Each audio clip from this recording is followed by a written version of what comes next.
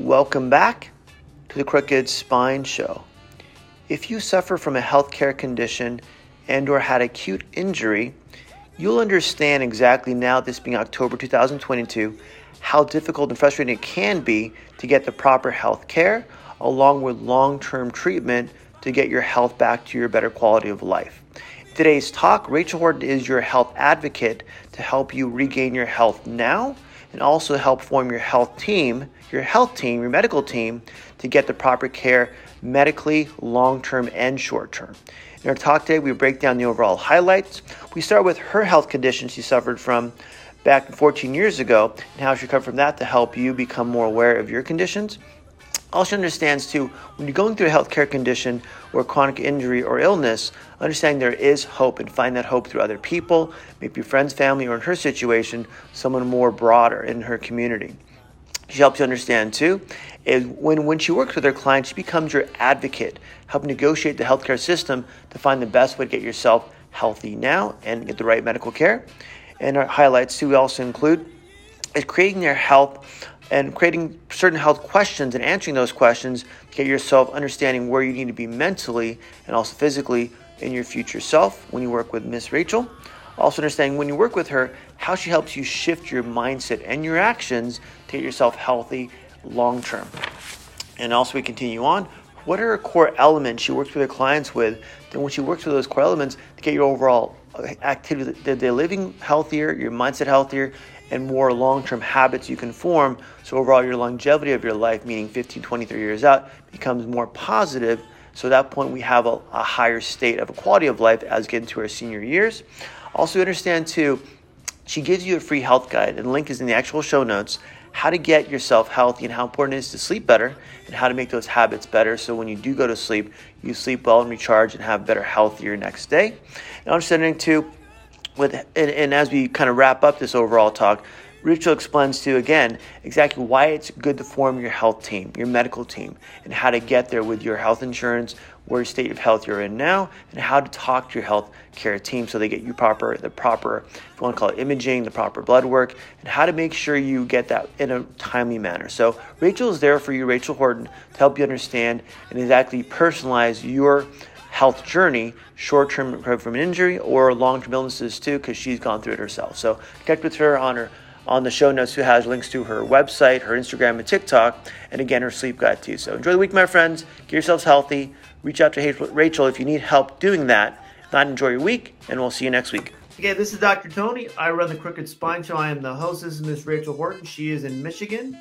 She has chronic fatigue, Lyme disease, and wants to help you understand whatever disease you have, long-term condition you may have. How do we get the steps to where you get diagnosed, to how you find your health getting better, because it's your health, not the doctor's health, not nurse's health, your health. At that point, get to a better state of mental and physical health by some strategies that Rachel's going to share with us today. So Rachel, walk us through 10, you just won the back show, of how you basically started this process of getting the onset of the condition and then from where you are right now. Yeah, so I got diagnosed with chronic fatigue syndrome and fibromyalgia in 2008. 6 months prior to that, I was backpacking in Colorado. I was a high school student. I was super active. I was super involved in school at the time. And the day we were supposed to summit, I started to feel this profound sense of fatigue. I assumed it was altitude sickness and dismissed it. But when I got back home, my symptoms continued to increase. And then it wasn't just fatigue. It was insomnia. I had weird light sensitivity. I had all these other different symptoms, chronic sore throats, everything. And I just went through a litany of tests and doctor's appointments. And eventually, when they couldn't figure out and identify a discrete diagnosis, I was diagnosed with chronic fatigue syndrome and fibromyalgia. And that was back in 2008. So it's been almost 14 years since that point now. And as I look at my health and my lifestyle now, I still can't believe how far I've come since that diagnosis point. And going back into it, back in 2008, for the first, say, 6 months or so, for the even first couple months, what was your mindset like? Hey, what's going on? Or what was the character of your mindset? What was going on in your head? I was so young at the point, and I had never encountered anybody with a complex chronic illness that didn't have a label that, to be honest, inspired fear in the others, people listening, right? There wasn't anything about chronic fatigue syndrome as a diagnosis that helped convey the seriousness of the symptoms that people diagnosed with it experience. And so my thought at this point was, prior to my diagnosis, this is temporary. This is a flu. This is a mental block on my part. Maybe this is something that I just need to push through. I'm not working hard enough. I need to be better with my sleep. I need to exercise more. I need to do something better, because there wasn't anything obvious that could be biopsied or shown on a blood test to give that clear conclusion, like, this is why you're sick.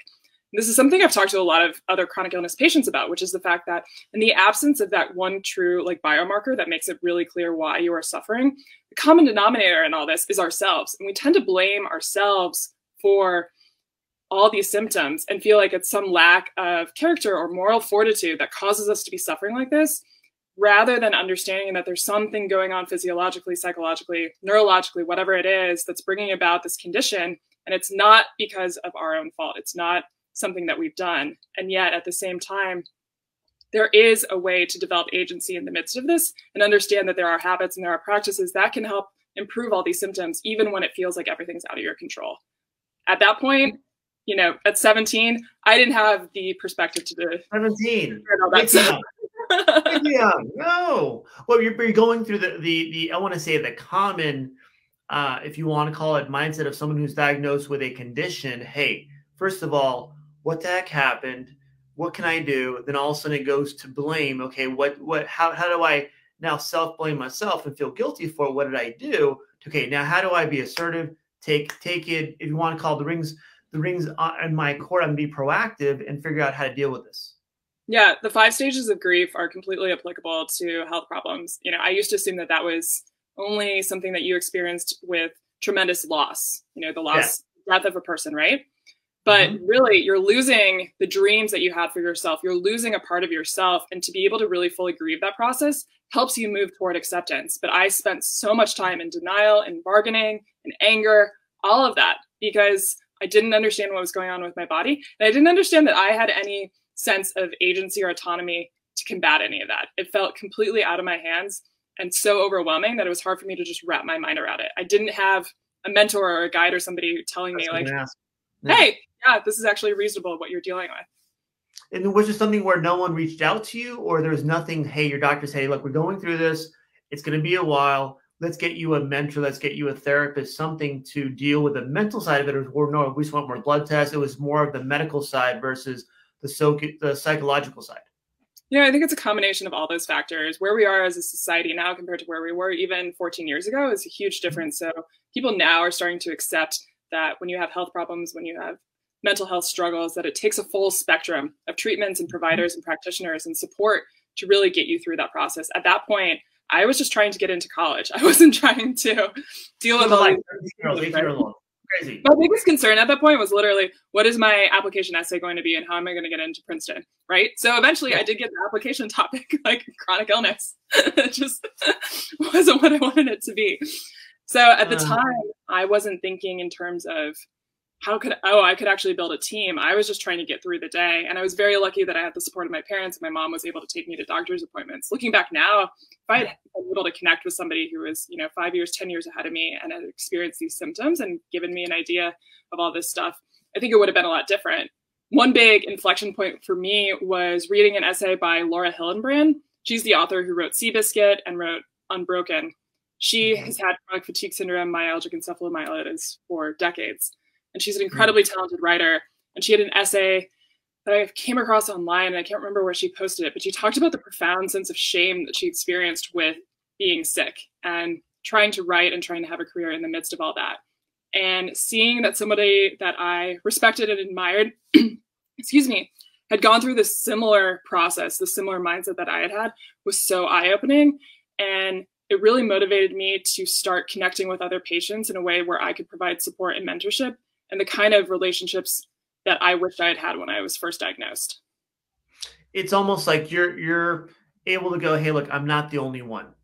Exactly. And at that point, can we go, okay, now I'm not the only one. How did she get through that to be successful in her writing career? And obviously, and everything it's gone from that to where if she can do it, I can do it.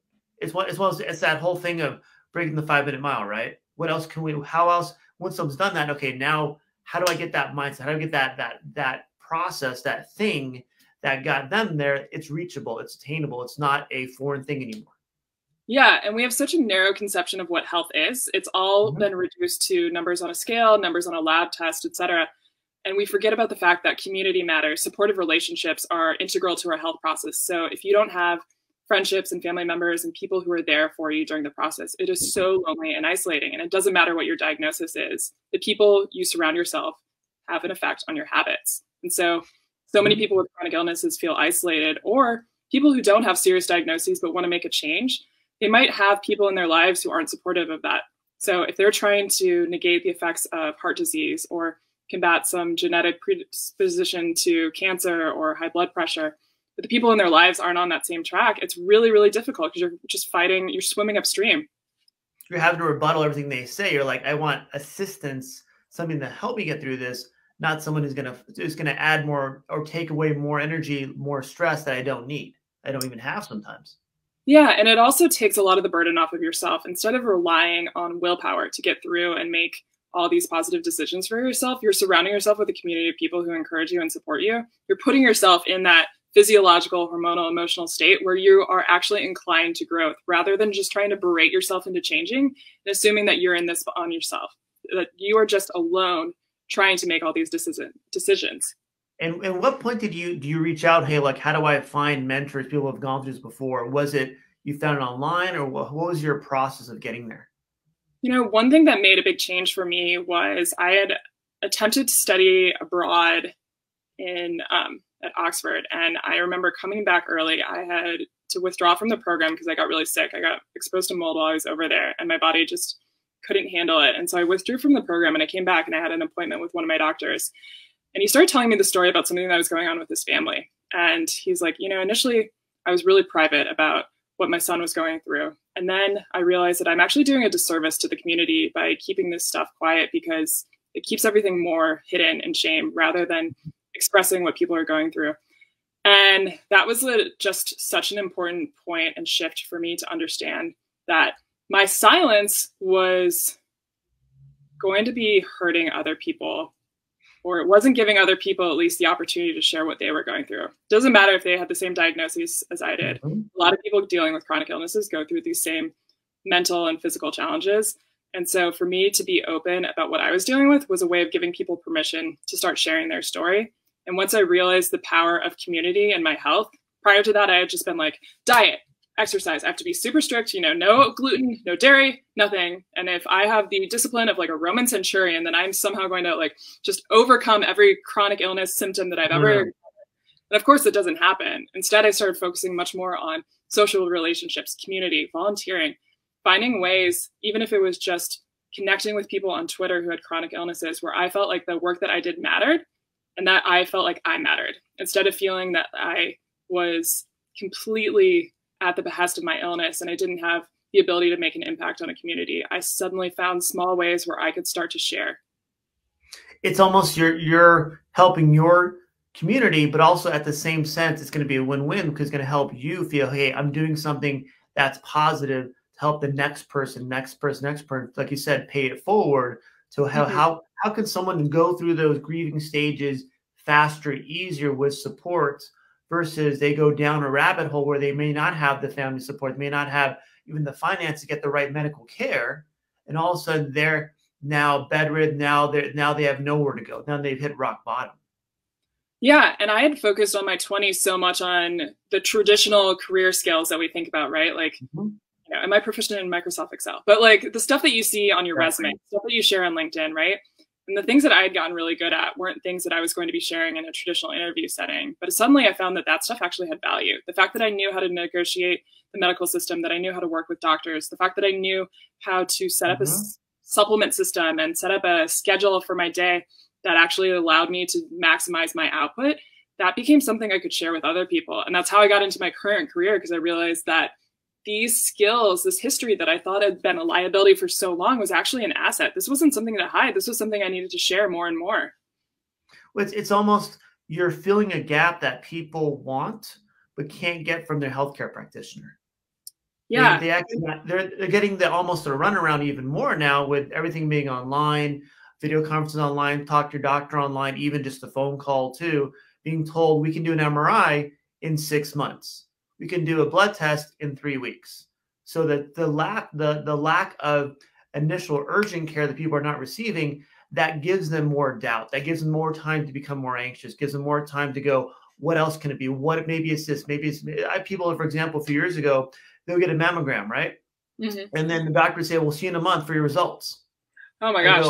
I'm like, no, you're going to call your doctor's office because they're going to have the results in less than 3 or 4 days. Call them, fax it over to your other doctor over here at my office. Let's go over them right away. And 10 out of 10 times, at least in my office, there's nothing going on. But with that lack, as you know, that lack of, or that lag time allowed them to build up more and more anxiety, not knowing what if, all the what ifs. What else could it be? So having that I guess that current time frame of being even longer now with COVID allows people to build up more anxiety, correct? Well, what I see is that we have a medical system that shortchanges both the patients and the providers. When I talk to doctors, I see a lot of the frustration that they have because they can't give the care that they want to deliver. And they're under a ton of constraints as well because of how our medical system is reimbursed.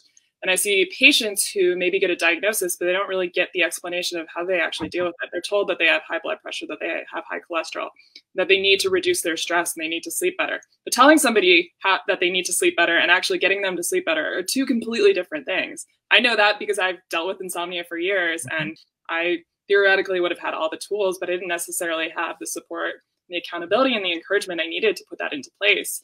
And so when I think about how we can make changes within our current medical system, a lot of it is finding these areas between patients and providers where you can provide that support in between appointments in a way that's accessible. So a lot of chronic illness patients don't have the energy or don't have the ability to get into the office for in-person appointments. So providing virtual care and virtual support, providing group work. So I do a lot of volunteer work with patients with diabetes, and that way they get the social support of knowing that they're dealing with this illness with other people around them. They're not isolated, but it's also a way for them to come and share strategies that they find work for them with other people. And it's so wonderful to be able to see that. And I think what we're seeing right now is that we have this opportunity to be creative with how we approach medical care. Well, it allows them, like you said too, with group and with support, a way to not only vent, hey, I'm feeling this, is this normal, what's going on? Even one-on-one to what you're doing also allows people to give that, okay, even though I don't need her every day, she's there, available to me. So at that point, I feel less anxious. I feel less out of control. I feel less, I'm not waiting for the doctor to call me back in 3 days. I have someone who can contact me the same day, even a couple of same hours. At that point, I know I'm on the right track. I'm not missing something. Yeah, I provide all my one-on-one clients with email support because I know how important it is when you're making these changes, either because you're having frustration because healing isn't linear. And so sometimes you have setbacks, and that's totally fine. But to be able to have somebody who says, hey, I still believe in you. I know you're capable of this, and I know you can keep going. And at the same time, here's a tweak that might make this a little bit easier for you, right? I'm all about personalization. I think about a client I had who wanted to exercise more, right? Exercise is always a big deal for people I see. And we were talking about bringing back more joy and movement.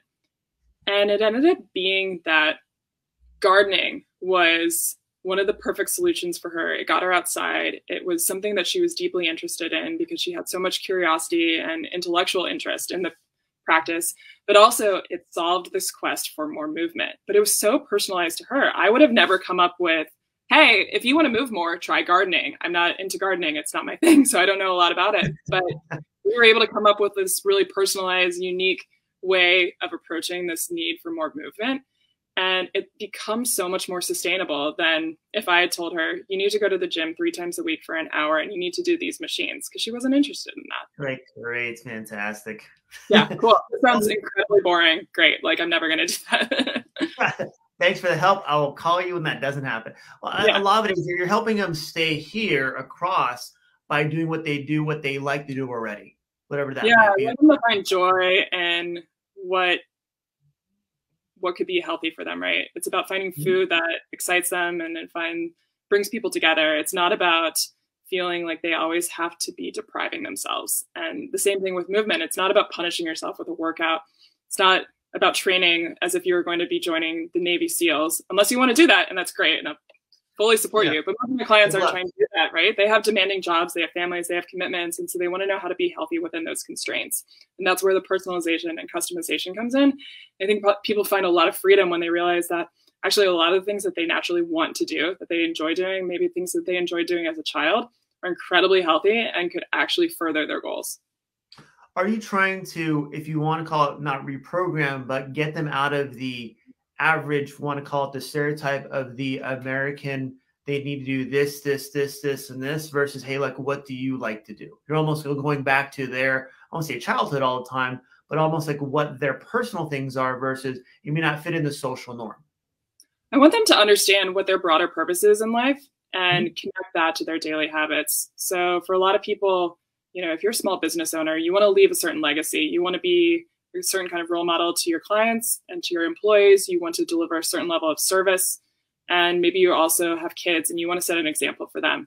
I want people to start thinking about their decisions in terms of that more expansive view of what their life could be, rather than this very narrow and negative sense of, if I need to be healthy, then I need to deprive myself of this food and I need to punish myself into doing this thing. And if I mess up, that means that I'm a bad person. I want people instead to think about, what do you really value in life? What kind of legacy do you want to leave? What is it that you want to do in terms of an impact on your community? And what are the decisions now that will help fuel a lifetime of that activity? And when you're going through that route, how do you, when you set up a client, let's walk through your process of how you really, your day one through your, say the first 3 months, how do you usually work with your clients? Yeah, so we'll start off with a case review. We'll do a full medical history, and that's just getting an overview of all their symptoms, all their diagnoses, everything that's going on with them, all their pain points, and really highlighting what are the big things that are bothering them right now, that are impeding the progress they want to make in their life, and where would they rather be? And a lot of that comes down to perhaps family history things. So they have a family history of cardiovascular disease and they're worried about that. They see that looming on the horizon, or they have really bad insomnia and it's leading to stress and high blood pressure, and that's affecting their ability to work. They want to be present for their relationships, but they have very demanding commitments right now, and that impedes that progress. And then when it comes to food, maybe that becomes a last resort, because with all these other commitments in their life, they don't have time to really focus on getting the nutrition that they need. So the big case review as an idea is, let's see where you are right now and have an idea of where you want to be. And then the first session I have with my clients after that is all about defining and articulating their vision of well-being. What does health really mean to them?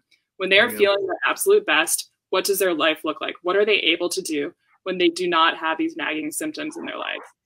And that becomes this expansive option for people to just dream and really understand, like, what could their lives really look like if they had all this stuff in line. And then the next ensuing sessions are all about cultivating and developing that sense of what well-being is that's unique to them. So I'm sending them customized resources throughout the week that are tailored to their unique diagnoses and their symptoms. And then we're coaching in these weekly sessions through this process. So if they're dealing with high blood pressure, it's looking at, okay, let's talk about movement. Let's talk about your diet. Let's talk about managing stress levels. Let's talk about sleep. Let's find ways that are unique and customized for you to address all these different symptoms. And we do that for a couple of months. And along the way, I'm providing them with all that support and encouragement and accountability to make sure that they are staying on track, but they're really getting closer to that ideal vision of themselves. What is their mindset coming into, say, the case study, and say a week later, 2 weeks later, 3 weeks later, 2 months later? How does their mindset usually shift? There's an evolution that happens when people decide that they want to develop a sense of agency around their health. Developing the sense of agency is really the core of what I do. It's helping people understand that their decisions matter. When I look back at the early days of my diagnoses and when I see a lot of people coming in, a lot of people have this, what I call mild nihilism, around feeling like what they do sort of matters, but at the end of the day, they're still going to be sick. They're still going to have high blood pressure. They're still going to have high cholesterol, whatever it is, right? They maybe have genetic predisposition toward these things. Maybe it runs in their family, their spouse is overweight, whatever it is. It feels like these things are just inevitable and that they don't have any sense of being able to work through that. As we start to work together, what I see is a sense of possibility developing. People starting to understand that when they develop a little bit more mindfulness around their decisions, they see how different foods, different activities affect them. They go for a walk after dinner instead of scrolling on their phones, and suddenly they start to see the shift in their mind. Or they notice that certain foods maybe that they used to crave and they used to binge on don't satisfy them the way that they used to. And in fact, they actually find it way more satisfying to go spend an afternoon volunteering or have a conversation with a friend that they haven't talked to in a while. They start to see that things that felt like that were completely out of their control are actually things that they can manage. And that gives them the power to make changes in all areas of their life. It's almost you're giving them hope. Hey, your condition is based on maybe lifestyle, what you're doing and what you're thinking. Can we now give you steps, and you're giving them micro steps even too, to change that mindset to where end of the world for me versus, hey, now I can actually get to where this diagnosis changes. My lifestyle changes because of that. Hey, Rachel's helping me find out what I need to do that works within my personal, if you want to call it enjoyment, to allow me to get there slowly to see the end result as being a better, if you want to call it overall better well-being beyond this overall diagnosis. Yeah, it's a sustainable change, and people realize that they're no longer resigned to that fate, right? That diagnosis of you have this, it feels like powerlessness, right? You feel the sense of this inevitable march toward doom instead of Where does that come from? Where does that come from normally? That sense of this is it, I'm done. I can't get away from this disease, this condition. Right. I think it's different for every person and it depends on the disease. But I also think that a lot of times we are so isolated and siloed when it comes to healthcare instead of treating this as we're part of a community of people who are struggling with a lot of the same conditions. And when one person makes a positive change, it affects the other people. And when you start to see yourself as part of that bigger picture, I think you take your decisions seriously in a way that you maybe hadn't before. And one thing that I noticed is that when you start making one step, your confidence builds, and that starts to have this positive upward spiral, which we talk about in positive psychology, right? And so when I work with a client and maybe one session is focused on cultivating a nighttime ritual, a nighttime routine that helps them wind down and really has a positive effect on their sleep quality throughout the night, they'll come back to me the next week and they're like, so I tried this, but I actually also did X, Y, Z, because they realize that when they see that they are effective and they're capable of doing one thing, they look at other areas in their life where they might see they have the power to do something else. And then this sense of self-efficacy, the sense of confidence around what they're capable of spreads. It almost, you give momentum. Hey, once you try this, I got this. And then that fire starts to breathe like, hey, I got this. Actually, you see their tone of voice change. You see their words change. You see their personality change even too, correct? Exactly. Because the thing is, I can't guarantee anybody's results. What I want people to do is adopt habits that they are proud of, that they value regardless of the outcome. And people start to take pride in the fact that they made that choice. It's not about, I dropped 5 pounds in the scale. It's, I went for a walk 5 times this week with my husband, or I tried this new recipe that I'd never done before, or I had a little bit of mindfulness during an argument, and instead of snapping at my wife, I actually calmed down and we had a really productive conversation. It's the metrics by which you measure success start to shift. It's almost, we're going away from the quantitative lab results, say number of push-ups we can do, to something that's more qualitative. Hey, how's your overall life feel? How do you feel? How do you feel about people around you? How's your community? How's your family? Yeah, and these are the decisions that you really do have control over, right? To a certain extent, your genetics will dictate a certain portion of your health. And there are some chronic illnesses that are really debilitating that are hard to resolve completely, right? But there are so many other areas in your life over which you do have an influence. And that's the areas that we focus on the most. And talk to me about your areas that you focus on, the 4, I want to say 4, but things you focus with your clients on a, if you want to call it a global basis, but also as a session basis too. Yeah, so the core elements of my program with my clients are sleep, movement, food, and mood. And the order in which we approach those really depends on the people I'm working with. Good. What I try to do in those early sessions, in the case review and in that initial session with a person, is walk backwards and try and identify what are the habits that make everything else possible. For some people, that's having really solid meals that they know that they can prepare, that are high in protein, that are nutrient dense, that are anti-inflammatory, that give them the energy to do what they want to do throughout the day. And so we'll focus on food first. For other people, it all hinges on sleep. If they're not sleeping well, nothing else is possible. And so dialing in sleep which is not an easy feat at all, is where we spend the bulk of our time, because I know that's where they're going to have the biggest gains. That's where this customization piece comes in, because it's really about what's going to be most effective for my client to start with, and also understanding that these are the habits in these 4 areas that are going to create a lifetime of health for them. These are things that are going to serve them in a number of diagnoses. It's not specific to one health condition, but really to address a lot of the really common metabolic and lifestyle related illnesses that people are having. You talked about mood. How do you help with someone with their mood, their mindset? I think a lot of times we have this sort of blanket approach, like everybody needs to meditate for 60 minutes, or everybody needs to quit their job and join an ashram and like do yoga on endlessly chant for 60 hours a week or whatever. It's really about having people develop a sense of joy in their lives, a sense of the ability to pause, to say no, to rest, to learn how to develop mindfulness, which looks different for everyone. Sometimes it's journaling, sometimes it's meditation and a mindfulness practice in the most traditional sense. For other people, it's giving them the space to be able to go for a walk and have more contemplation in their lives. I have some clients who are really intellectually curious, and so having books in their lives that cause them to think about bigger ideas is actually a respite for them from the craziness of their days, because it gives them that intellectual curiosity, that satiating sense of like that they're thinking about something bigger than just themselves. A lot of times we get so caught up in our own struggles, and it's understandable, but we lose that sense of awe and that sense of wonder that you get when you go outside and you look up at the stars. It's amazing when someone has the way that they like to, if you want to look at the world, their perception, and we get so narrow, we lose track of, hey, there's more people out there. There's different times in our world that's been around forever. And how do we absorb that and go, hey, how do I now incorporate that in my own life to make my life better? Yeah, it's very egocentric, right? To think about that I'm going to think my way out of all my problems versus understanding that, from social psychology research, we look at 4 areas that contribute to happiness: faith, family, meaningful work, community. And regardless of whether that's religion or that's a sense of the transcendent or spirituality, whatever it is, having something that causes you to contemplate something bigger than yourself is a big part of understanding that mood, that mindset picture.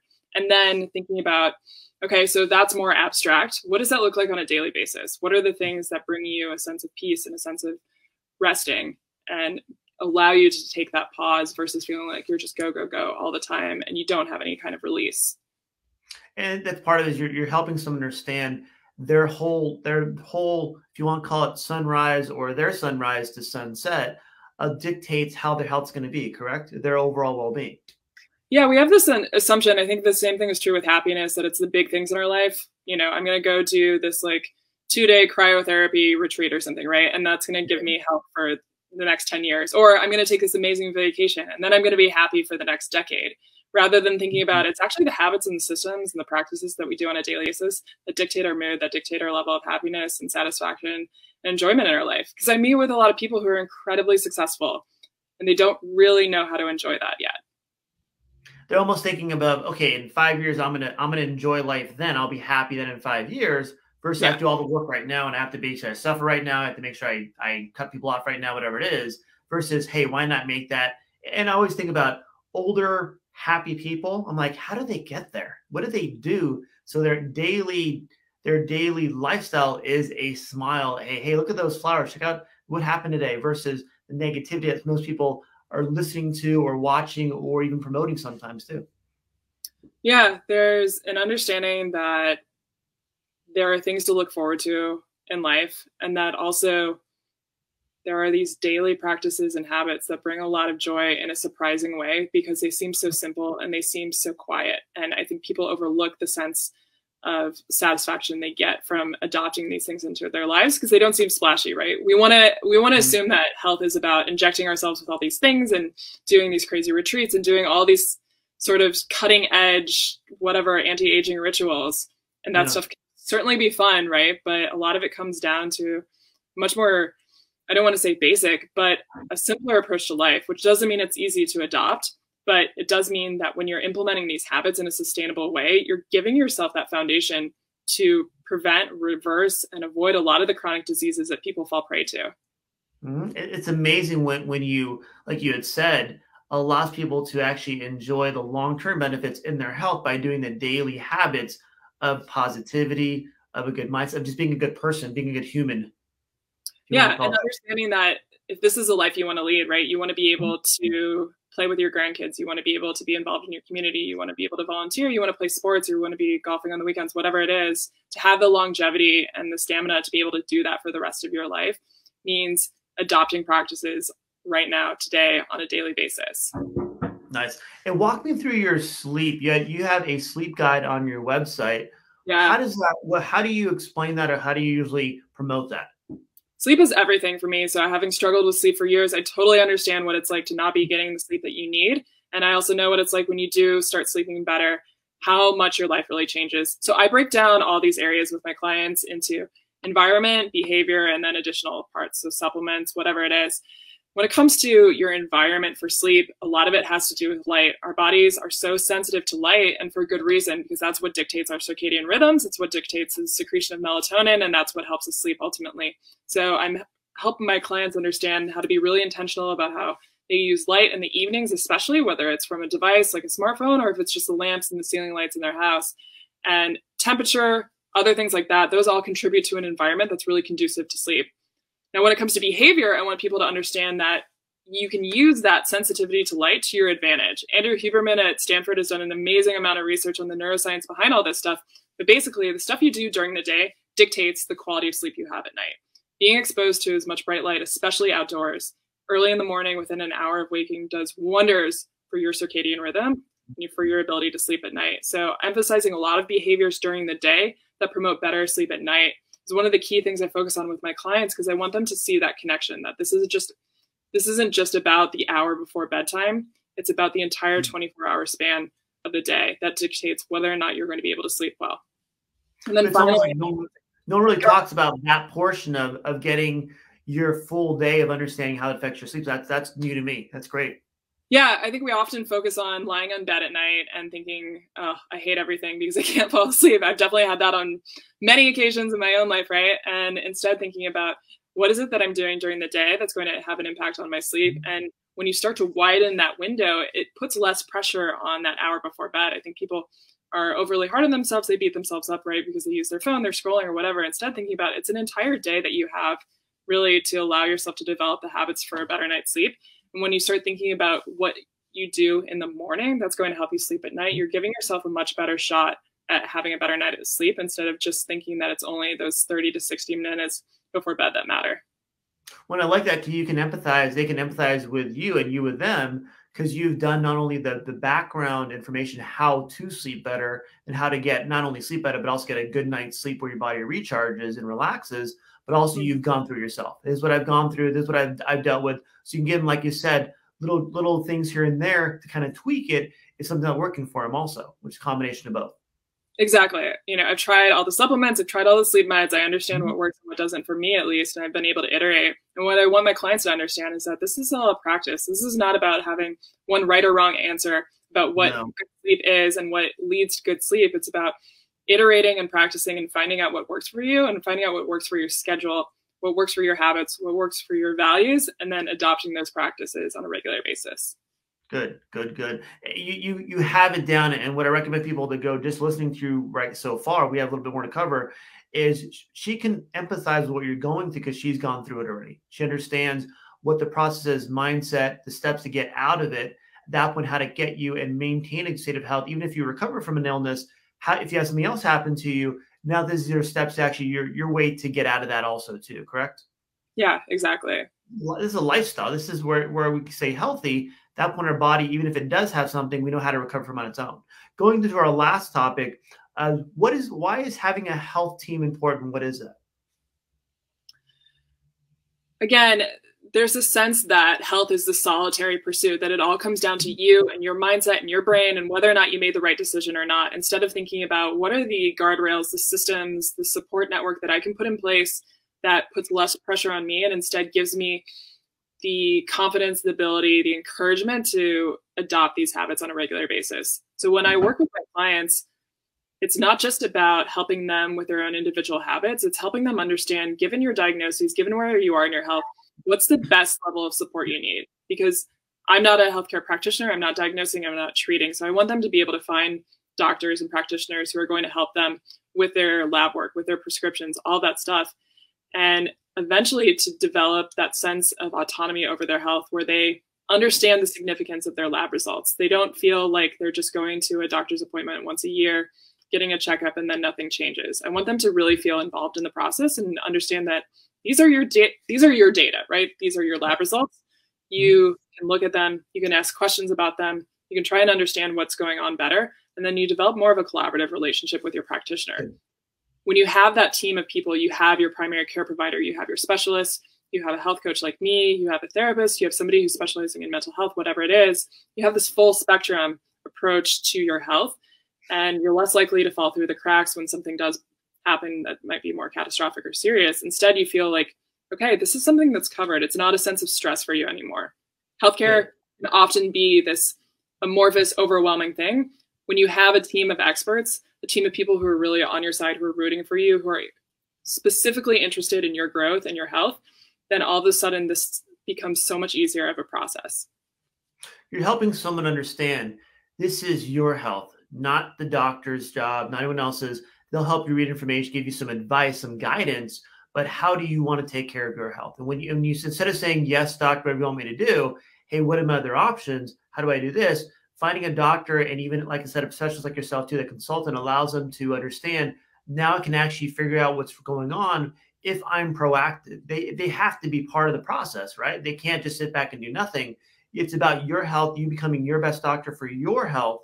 At that point, you can take care of yourself by having a team and consultants to help you get through that.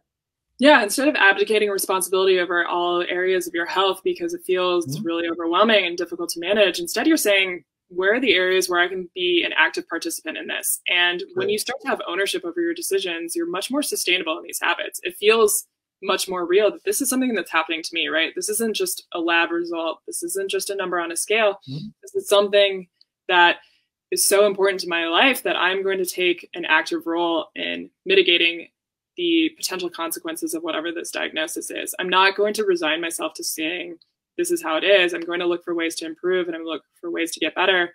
And I'm going to find a team of people who are supportive in that. That's one thing I love doing with my patients, because I want them to understand that, like, the values that they hold as a person are the values that they should look for in their providers. And I think a lot of it, when you have that mindset, at that point, you can ask the right questions to the right providers. At that point, now have the bigger picture of how to get through this. What else can I do? And then ask more questions. When people stop asking questions, especially when they're stressed, at that point, it causes more stress and goes the wrong way versus the correct way. Yeah, I think it's so easy to have a really avoidant strategy when it comes to your health. It's understandable. It's overwhelming. And honestly, I think a lot of people feel like more knowledge is going to be equated with doom, that it's just going to be bad news at all points, rather than understanding, like what I do with my volunteer work with diabetes patients, right? It's about giving them the tools where they can make these decisions. And they go from, oh my gosh, I got this new diagnosis and I'm really scared, to, oh, okay, this actually feels doable. I understand which foods that I should focus on and which foods I should avoid more often. Or, I have some strategies now on how to incorporate different meals into my life. I found a group where I can get my A1C checked regularly. It no longer feels like this huge, intimidating process, and it's impersonal. Now it's like, I'm part of a community. I have a team. I have people who are rooting for me. I can get through this. I like the community. That gives people a sense of what's going on. How do we do this through other people's experiences, like yourself too? People are willing, like yourself, to pay it forward so they can understand, hey, someone's gone through this before. They have experience. Let me pick their brain. Exactly. Good. Yeah. In the show notes, we have well, go ahead. Let's share strategies between patients, right? Like, let's find out what works for other people. I think that's what is so fascinating about this approach, is when you realize that the clients you're working with have so much wisdom because they've been through their entire lives. They know what works for them and what doesn't. It's very helpful when someone thinks of, you're in charge of your health. You know your health the best. Let's get this work around that to make you better. In the show notes, I have all the links to your website, to your Instagram, to your TikTok, everything else, and also your sleep guide, which is very important. Get that from the show notes for one too. How do you want to end the show? What's takeaway do you want people to kind of focus on as we end up here? I really want people to understand that this is all about developing that sense of agency. You know, a parallel I'll draw as like a quick diversion is when people go through the Marie Kondo process of like cleaning out their closets, all of a sudden they're empowered to do all these other changes in their lives. I think of the same thing with health. Health is an avenue for growth for you as a person. And so when you start to take more ownership over your health and your symptoms, you start to realize what you are capable of as a person. And there's nothing more empowering than that. Good. Be proactive, people. That point, contact Rachel. She'll talk to you exactly what's going on with your life, help you get the next step, especially if you feel like you're stuck. You don't want to move. That's really when you have to move, because it's about your health, getting your next state to better quality of life. Rachel, thank you for being on the show. We appreciate it. And I'll go to the back office or backstage in a second. So thank you. Appreciate it. Dr. Tony, thank you. This was a pleasure. It's fun.